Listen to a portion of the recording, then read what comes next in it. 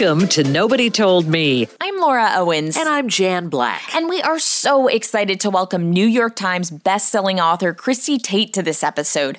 Christie is the author of the new book, Group: How One Therapist and a Circle of Strangers Saved My Life. The book is described as the memoir of a guarded, overachieving, self-lacerating young lawyer who reluctantly agrees to get psychologically and emotionally naked in a room of 6 complete strangers, her psychotherapy group, and in turn finds human connection and herself. Christie, thanks so much for joining us. Thank you so much for having me. Tell us how this book came about. Sure. So I'd been in therapy for many years, and I still go, actually. And I had started to try writing, and I found that I really loved it. And I tried my hand at a couple of novels that were really, really not good. And after I talked about one of them in my group, somebody said something that just triggered me. They said, "Why don't you just tell the true story? Instead of writing these characters that are lonely lawyers that have these relationships with their therapists," it became clear that the real story was trying to come out in my writing, and I was resisting. I didn't think I was important enough of a person to write a memoir. And then I finally just decided, well, let's just see what the true story is, and let me see if I can do it. And then it kind of went from there. You yourself were very successful, so most people wouldn't have thought that you were struggling to the extent that you were, like is the case with so many people who have some form of depression or anxiety. But you said that something about the way I was living made me want to stop living. What was it about the way that you were living that had led you to that very low point? Yeah, I was extremely high functioning, and on paper, it looked like I was a very successful individual. But what I knew in my heart was I was using achievement and recognition for my law school success. I was using all of that to create a sense of identity. And what I also knew about it was that it wasn't enough. And I had picked law and I picked achievement as a sort of compensation prize because I didn't believe I would ever have relationships, friendships, romance.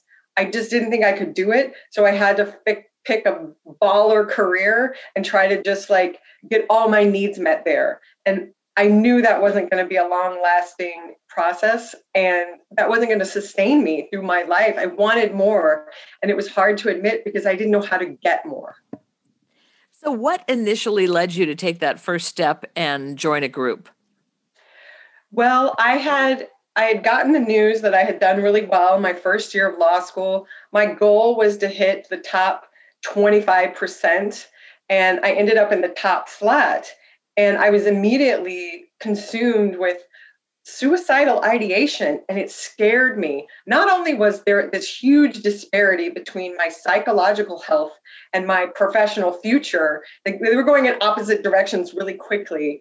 I was really afraid by that. And I had reached out to a friend, and she had, when you meet a friend who's gone through a change and there's a spark in their eye, and you see something in them, a light has gone on. And I saw that in her, and she attributed it to her therapist who put her in a group. And she said also some magical things, including it's cheap. I was a law student. I wasn't some, high roller lawyer yet. I still had 2 more years. And so she told me, and I thought she was like the living example. She didn't even proselytize. I saw it in her, and I asked her, and then I became willing to call her therapist and just followed the green lights toward the next thing I know, I'm sitting in a group. And one of the first things that your doctor, Dr. Rosen, said to you, he was the group leader, was that after you start group therapy, you'll feel lonelier than you have in your entire life. I would wonder how that would make you continue to want to go, because if I went, I would be like, oh, this isn't very appealing. And I have to tell my story to strangers. Yeah. I look back on that and I think, what in the world message of hope is that? But what I could hear in that was he was telling me the truth, because in addition to telling me I was going to have to feel everything that all my achievement and all my isolation and all my weird stuff with food had papered over feelings that were going to have to come out. And I respected him for telling me the truth, for being clear, there's no quick fix here. You're going to have to feel real bad before you feel much better. And there was something about the audacity of the truth that made me trust him and think, okay, he thinks I can do this. He's done this for other people. It made me want to try. It was almost like a challenge. And at the base of that, I also heard the hope of, if you keep coming back and you do this, you can fill your life full of relationships. And that's what I wanted. I was ready to go through whatever it took. Tell us more about what goes on in group therapy, because I know we've all seen it on television shows and in movies. And if we haven't been in it, that's kind of what our perception of it is. So, what is it? Walk us through that first session. What's it like? Or do they all differ? I was just going to say, because the groups that I have been blessed to be in have been long-standing, I went this morning and we've all been there together. I started that group in 2005, and most of the people there were there before me. So there's this long, stable web of relationships. And what that means is, and everybody there is striving and psychologically aware and also healthy and functioning, and they still want to do this work, but they have big, complex lives. So you can go in there thinking, okay, I'm going to bring up parenting and this pandemic and 4 other things, but you have to share the space, and there's no way to predict what 6 other people are going to bring up. And what I love about it that I've never seen depicted in culture is some of the deep work that we do is on our relationships with each other. I've had arguments. I've screamed in someone's face because they've triggered me and I've triggered them. And the safety of the group means we can go way into those sort of feral feelings that in polite society, you just keep them buttoned up. I mean, you can't run a business screaming at people, but I can go to group and say, I feel angry. I'm going to show you. And the other person can say, well, I'm angry too. And we can go to the edge. You can go to the edge because there's people holding us. So it gets really crazy. And sometimes it's also super boring. You would never want to watch a show about some of our sessions because it can be really mundane. One of the best things that I think you talked about in the book was the trust that you gain in other people. And I'm wondering how you develop that so quickly with a group of strangers. I know this maybe isn't actually a fear that other people have, or this isn't a reality with group therapy, but my thought would be, how do I know they're not going to leave and do some digging on me and look me up and tell their friends, oh, there's this crazy girl from group therapy? Right. That's a really great question. And I think for me, I needed the connection so desperately by the time I landed in group. I almost didn't care about that. I almost thought, what are they going to tell someone? There's this weird girl in my group who eats an insane amount of apples every night because she's lonely and wants friends and a boyfriend. It was sort of ego puncturing to be like, I'm going to do the work here and just see what happens. And I would say that the trust really built over time. When I first got there, I was very tentative, and I didn't even know the extent to which I myself was guarded. I didn't know, I thought I was telling the truth in session number 1, but it turns out there were a lot of things that I said that I thought were true, which were really just a script. Someone asked me about my sex life in the very first session, and I just rattled off an answer that felt true, but really it was a much more complicated answer. And I had 4 or 5 different choices I didn't consider. One of which was, I'm not answering questions about my sex life in session number 1 in the first 5 minutes. Uh-huh. That didn't occur to me, so it's a good illustration. What happens over time is everybody keeps showing up, everybody does their work, and you watch people do hard things in a session, and you see their lives get better, and you imagine that's what's happening in your own life, and you start to see the progress in them and yourself, and it sort of feeds on itself. Trust begets more trust.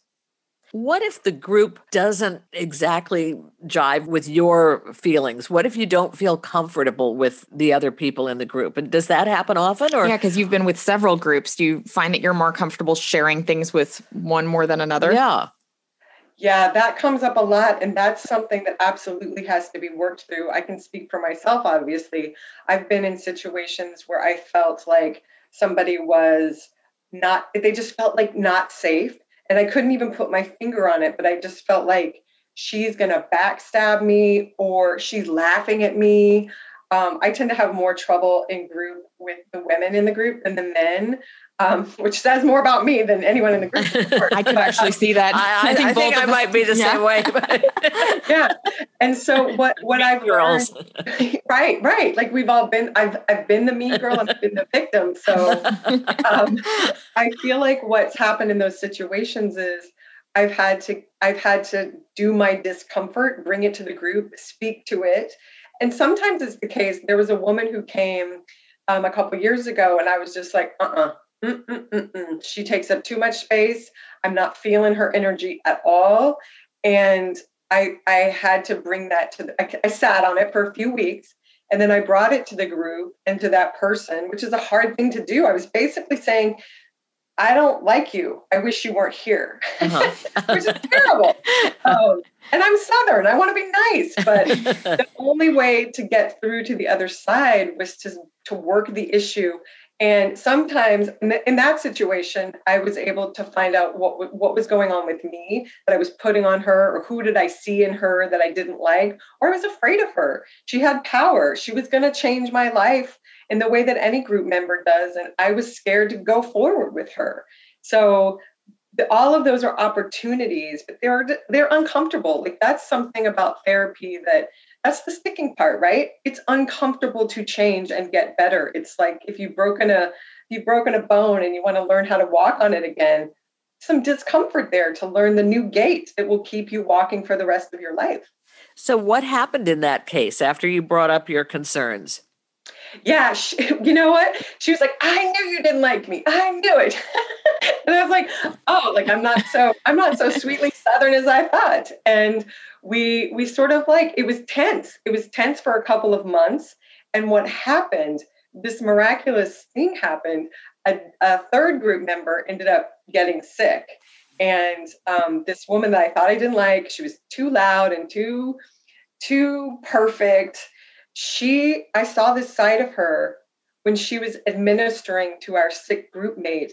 It was so tender. I felt so much respect for her that some of my bad feelings washed away when I could see what a compassionate, generous person she was in a way that I couldn't be. Like I felt scared when our group member got sick. I felt scared. I wanted to run and hide. And I saw the group member I had the conflict with step up and say, I'm right here. I'm going to be here. And it just changed the energy inside of me around her. I got to see enough to know I want her in my life. I want to stop resisting what she's bringing. So when you decided that, then did you go to her and have another conversation, or was this just something you thought to yourself and you gradually became nicer to her, more outgoing with her? Well, it's good that she doesn't, her side of the story may be very different than this, but she sometimes says to me, you were so mean to me when I came in. You were so mean. But my experience is the thing about group is everything is very explicit. And you work on it. You don't just have one conversation about something and then you toot along down the road. It's like we talked about it a lot and we revisit it even now in our relationship. That conflict was like 3 years ago. And now we're really tight. Like we're one of the tighter dyads inside the group. And we had to talk. We didn't do the hard work of our relationship outside of group. We did it inside of group with witnesses, and we sort of worked it out. And sometimes if there's like a bump in the conversation between us and she thinks I'm dissing her or there's something between us, we make it explicit right away because neither of us want that to build up. Are you friends outside of that situation? Yeah, my understanding is that maybe the traditional model of group therapy is that all the work is done in the session. So sometimes you sign a contract with your therapist and group mates that you won't have any contact outside of group. well, what we do with Dr. Rosen, and that's not his real name. I changed everybody's everything. So with Dr. Rosen, and I have permission to have written this book with the stories in there, but the way that Dr. Rosen has approached it is he's encouraged us to have relationships outside of group. They're some of my dearest friends, people who I've been in group with, am in group with. They just know me in a way, they know me inside out, and there's an intimacy and a bond there that I'm really grateful that I can reach out to them between sessions. I can call them at 7 a.m. or in the afternoon, like, help, I'm freaking out, what do I do? Where I don't have to wait the 3 days till the next session, because that can be excruciating. And we're like there for each other, and we are, that creates its own complexities though, right? Because sometimes things happen outside of group and not all the group members know about it. And we have to go into group with this energy that only a few of us know about because we got together for coffee and something happened.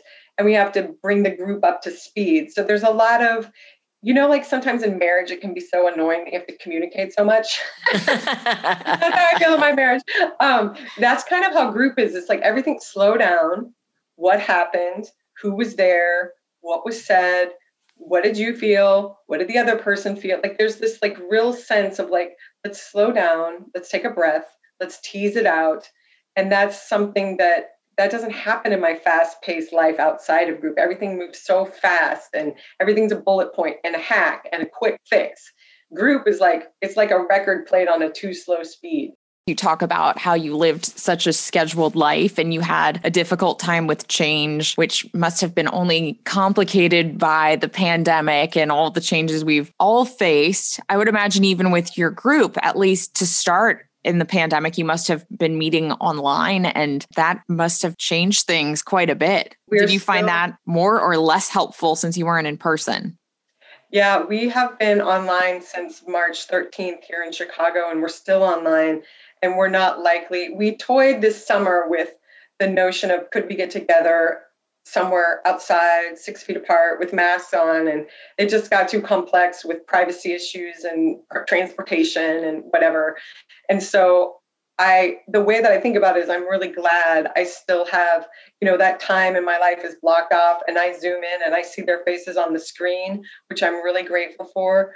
But there is something lost by not being in person. There's no eye contact. If I cry, if I go somewhere deep, like all of us are, well, I'll speak for myself.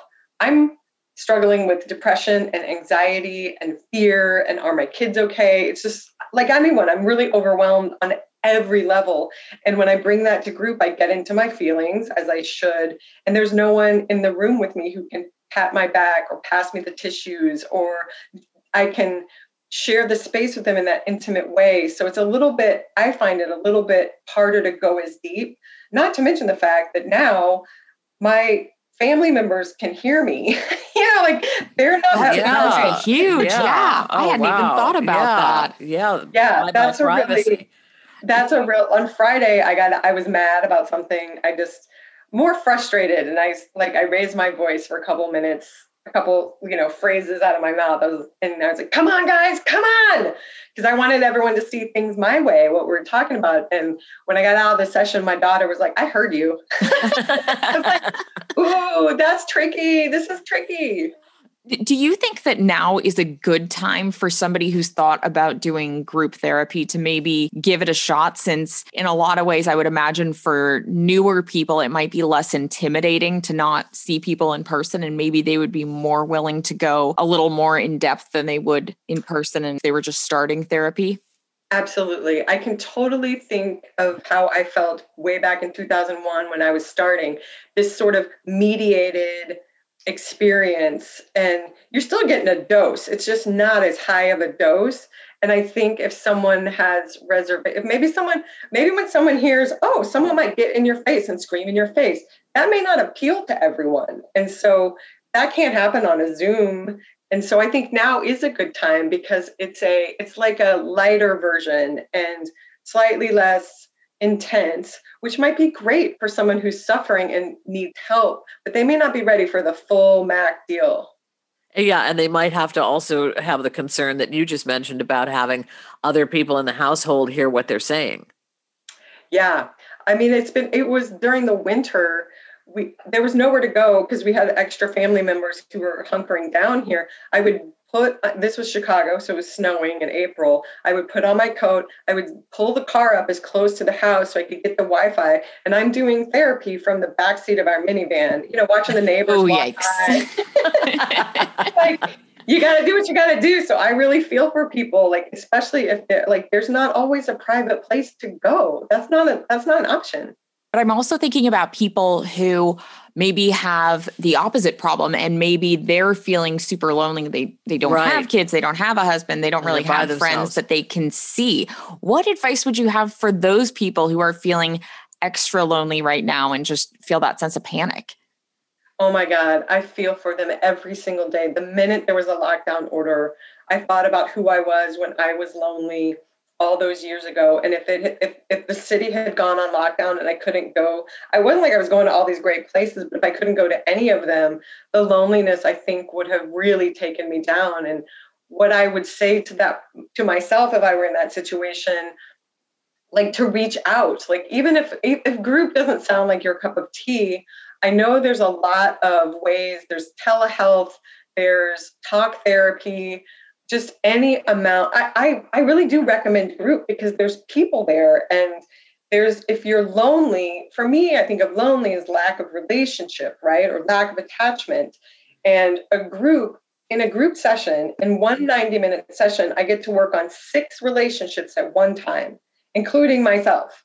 And so that really fills my life. And if you're in a situation where you're all alone, if you sign up for something where 6 people are going to be up in your business for an hour or whatever a week, that's at least going to shift your relationship to loneliness. And that's a really, really key thing. I have a question that's kind of a twofold question. Number one, would you have been friends with the people in your groups over the years had they not come into your life in this way?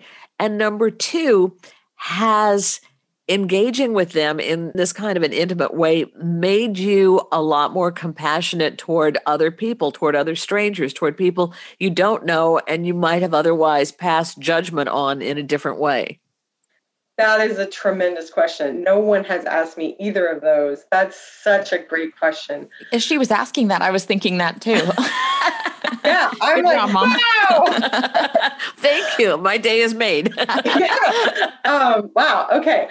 I don't think I would have been friends. I don't know how I would cross paths with these people in my world, even now. Like, I have such a, I see the people at my kids' school when I do drop off. I see my coworkers. I come home. I try to be a wife. I write my writing stuff. Like, I don't know how I would be friends with this vast array of people. I think the answer is no. Not that I wouldn't have been open to them, but I wouldn't have had access to them, and I wouldn't have had the continued exposure to them that would have created a relationship. And absolutely, to your second point, because now I know people who are from wildly different backgrounds and different races and religions, and who've had sets of life experiences that I would have never even imagined. Only in a novel could I have known people with stories like this. That's what somebody offers you in therapy, right? They offer you their story if you're in group with them. And to know them, I have such a deeper understanding of complex things that I'd only ever read about in books, like immigration, or what it feels like to be a target of racist discrimination. I mean, I'm a white lady who's cis and middle class and always has been. And so for me to really have that empathy, the group mates have opened the portal to me to understand up close what some of these traumatic or exotic or really just different experiences, what that does to a person and a body and a personality. And it's absolutely made me more empathetic. I definitely know now when I see someone or I encounter them, I have no idea what their story is. They definitely have a story. And I respect what I don't know in someone else, even if I feel like I don't know where they're coming from and I'm miffed or I want to get into it with them. I respect the story inside of them that I know is there. Do you think that if people were more honest about their stories on social media and not portraying a perfect life, maybe if they were portraying who they show that they are in group, that we would have a better and more empathetic society, which would be amazing? Or do you think that people who are maybe ignorant would just pass on judgments that could make the situation worse for the person who's struggling? Ooh, that's another good one.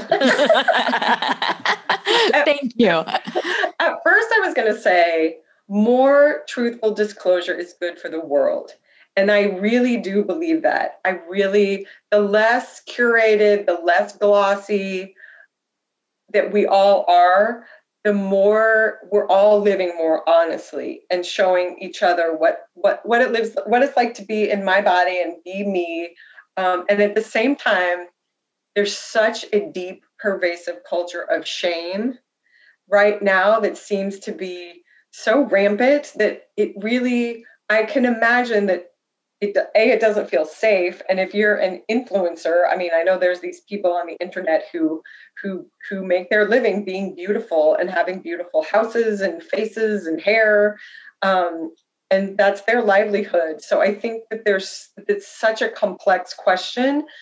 And I don't know enough about social media to even like say anything super smart about it. But what I do know is in relationship with other people, the one-on-one, or even in small intimate gatherings, to tell people the truth, it always builds a bridge. It always builds a bridge. Yeah. And it seems like once you tell the truth about your struggles, everybody else really has those. And then they feel comfortable sharing them with you. And it makes life easier. It makes connections deeper. Right. Like one example I just had this week, there's another author that I reached out to, and her book is going gangbusters. It was picked by a celebrity, and she's having this wildly successful ride. And I reached out to her just to say congratulations. And, some of our story is parallel. I have had the great fortune and blessing of having Reese Witherspoon speak highly of group and pick it for her book club. And when I reached out to this other author, she said to me, "I hope you're enjoying it. She didn't say she was struggling. She said, it's not really in my nature to savor things. I'm always worried about what's next." And I have to tell you, her saying that, I had a whole story in my head about how wonderful her life was. She was popping champagne every night. I was so sure that, and for her to offer me that gift of that one clause made me feel like, oh my God, me too. I'm scared I'm letting Reese down. I'm scared of, people are going to have their own reaction to the book. Not everybody loves everything I said or any of it. And I was like, I sometimes get twisted in my own wires around that. And just to hear, and then I beat myself up because I should be in pure joy 100% of the time. And she released me from that by telling me her experience. It was so generous. It was such a wonderful moment. Christie, what's your goal for the book? I guess what I want, this is my goal for the book. I want people to know, even if they don't read the book or they don't ever go to group therapy, I want them to know that in the mental health toolbox, there is a tool called group that is out there. It has worked for one woman, Christie Tate. It's worked for her. It addressed her issues. It continues to support her. I think the more we talk about mental health and mental wellness, and the more we talk about the tools that work, individual therapy is great. It's awesome. 12-step programs, drugs, whatever works. There's also this thing called group. And so if that could just give somebody hope in just knowing there's more tools in the toolbox than before my book came out, then I will feel like that's a goal reached. At the end of each show, we ask our guests, what is your nobody told me lesson? So what is it that you wish somebody had told you about happiness or shame, life, group therapy, wherever you want to take it, that you wish that they had because it would have saved you from some of those very tough times you experienced earlier on, pre-2001? Yeah. Nobody told me that shame was so pernicious and so sticky that it was going to require me to do a lot of deep work with a lot of loving witnesses to untangle myself from all the lies that shame had told me all my life. I didn't even know I had shame. I did not even know that. And now it seems crazy because I was like shot through with shame. I didn't know I had it. And once I knew I had it, I didn't know that there was a way through it. And now I know both. And really that we all have shame. Right. Everybody does. We're human. Thank you, Brené Brown, for making that normal. Yes, all hail. Christie, how can people connect with you on social media and the internet? Sure. I have a website. It's ChristieTate.com. There's a way to reach out to me there. And then also I'm on Instagram at Christie O. Tate. And I love connecting with readers. Happy to continue the conversation if anybody's interested. We so appreciate you coming on the show and having such a positive attitude and making it seem more normal for people to seek out resources like Group. Because I think in my case, I really wasn't familiar with it, even though I've experienced depression and anxiety and fear, all those things that you said. I never really once thought about doing group therapy, but it seems like a great option. So thank you for spreading the word about it. Thank you. Thank you for all that you do for your listeners. And I hope we cross paths again. This has been fun. Oh, definitely. We would love to have you back on. Our sincere thanks to Christie Tate, whose best-selling book is called Group: How One Therapist and a Circle of Strangers Saved My Life. And again, her website is ChristieTate.com. I'm Jan Black. And I'm Laura Owens. You're listening to Nobody Told Me. Thank you so much for joining us.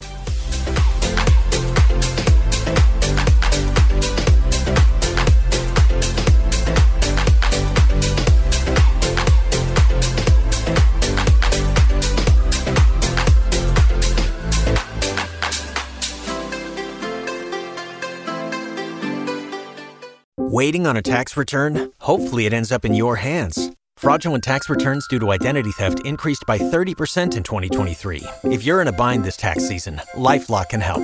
Our U.S.-based restoration specialists are experts dedicated to helping solve your identity theft issues. And all LifeLock plans are backed by the $1 Million Protection Package. So we'll reimburse you up to the limits of your plan if you lose money due to identity theft. Help protect your information this tax season with LifeLock. Save up to 25% your first year at LifeLock.com/aware.